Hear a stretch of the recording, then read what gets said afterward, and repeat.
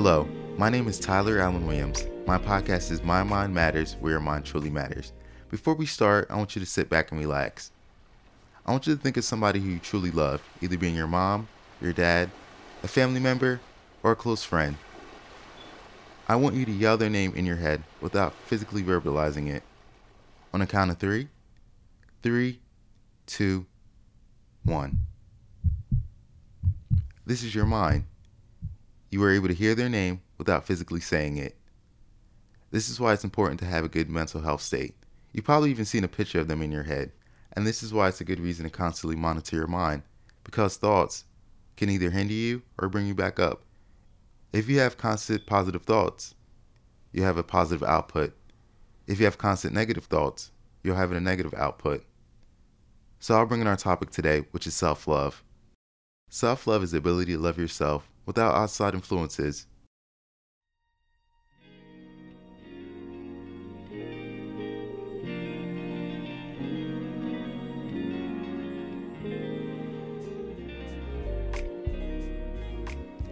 First, I would like to introduce my guest, Essie Allen, who is an author, motivational speaker, and certified life coach. How are you doing today, Miss Essie Allen? Thank you for having me. I'm doing well. That's good to hear. So what is self-love to you? Well, I believe self-love is the ability to be open, to be vulnerable, to be in touch with your own emotions, your feelings, and your thoughts, and to have a sense of worth and value that is not based upon other people, but is based upon you knowing who you are. Yes, that was a great input of what self-love is. I believe it goes further than that. Self-love is the ability to just love yourself no matter what happens. You ever had like a bad day and somebody adds their negative input and it just makes your day even worse? Well, self-love is the ability to say like, hey, it's going to be okay despite what they say. So this leads us into our next question. How can self-love be beneficial for your overall mental health? When thinking about the benefits of self-love in regards to mental health, a lot of times our thoughts or our identity is based upon other people and how we take that and make it who we are. But self-love, loving who you are, meaning knowing who you are, accepting who you are, helps your mind to stay clear. It helps your mind to regulate in a way that is positive and not negative. And when you have those good thoughts about yourself, you're less stressed, meaning you don't have so many physical ailments or different things like that go against your body. So overall, the benefit, healthy mind could mean a healthy body. This is very true. Even your negative thoughts or positive thoughts can overall influence your physical health well-being. How can self-love impact others?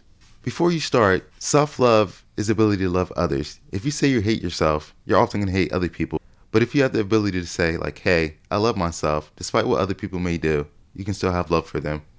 How can self-love impact others? That's a good question.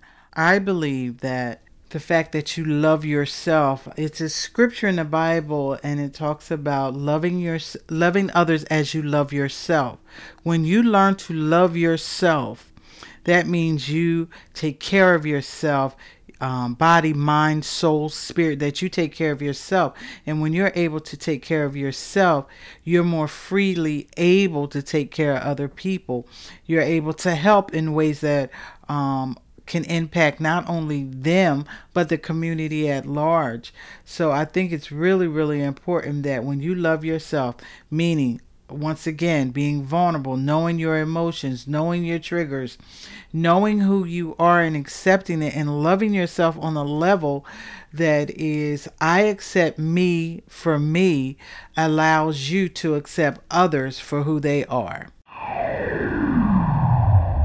Before we go on to the next question, I have 2 facts about mental health. According to NAMI.org, 1 in 5 adults in America experience mental health illness.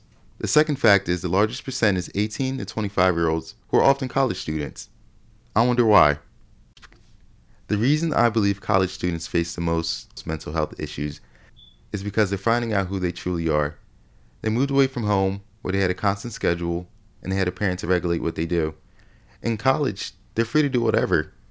In doing this, they figure out who they are. Sometimes this is a good thing, while other times it's a bad thing, because they notice all the issues that they may have had. So in college, many people try new things, either being good or bad. They find multiple jobs, often switch their majors multiple times, and put themselves in situations that are not the most positive, such as bad friend groups, not exercising, or eating the wrong thing. So this is why many college students face mental health issues, because they're finding out who they truly are. So our next question is, what are some of the strategies to gain self-love? Some of the strategies that I use in my coaching with other people, one thing I tell people all the time is that you have to recognize when there's an issue, or recognize when you are not practicing self-love. That's the first key. And then you have to renew your mind, means you have to change your thoughts. And third, you have to recite something different. In other words, you have to change the language you use in regards to yourself. It is important. I tell people, give yourself affirmations. First thing in the morning, start your day off with, I am beautiful, I'm powerful, I'm intelligent, I'm smart.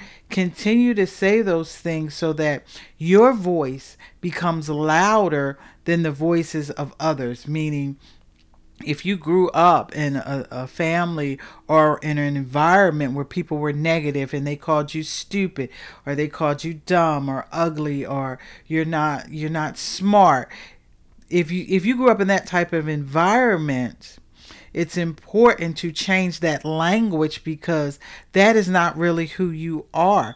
Once you change your language and you start saying things like, I'm smart and intelligent, you will actually see a transformation of how you view yourself.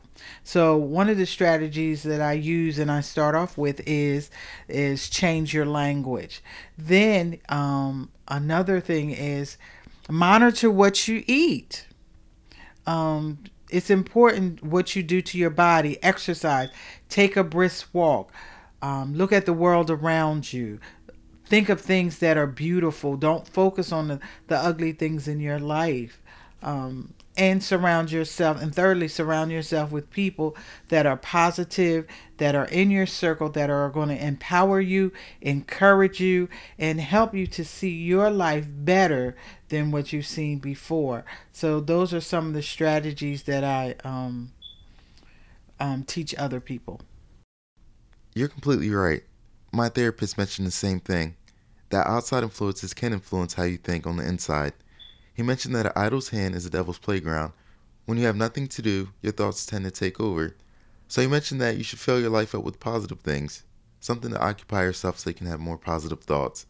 So it's important to love yourself so you can have a positive outcome in life.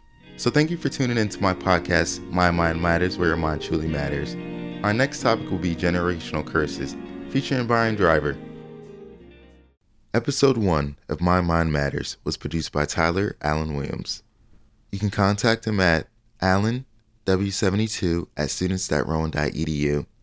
The website for My Mind Matters is tyalwillwillwixsite.com/MMN podcast. MMM stands for My Mind Matters. Thank you.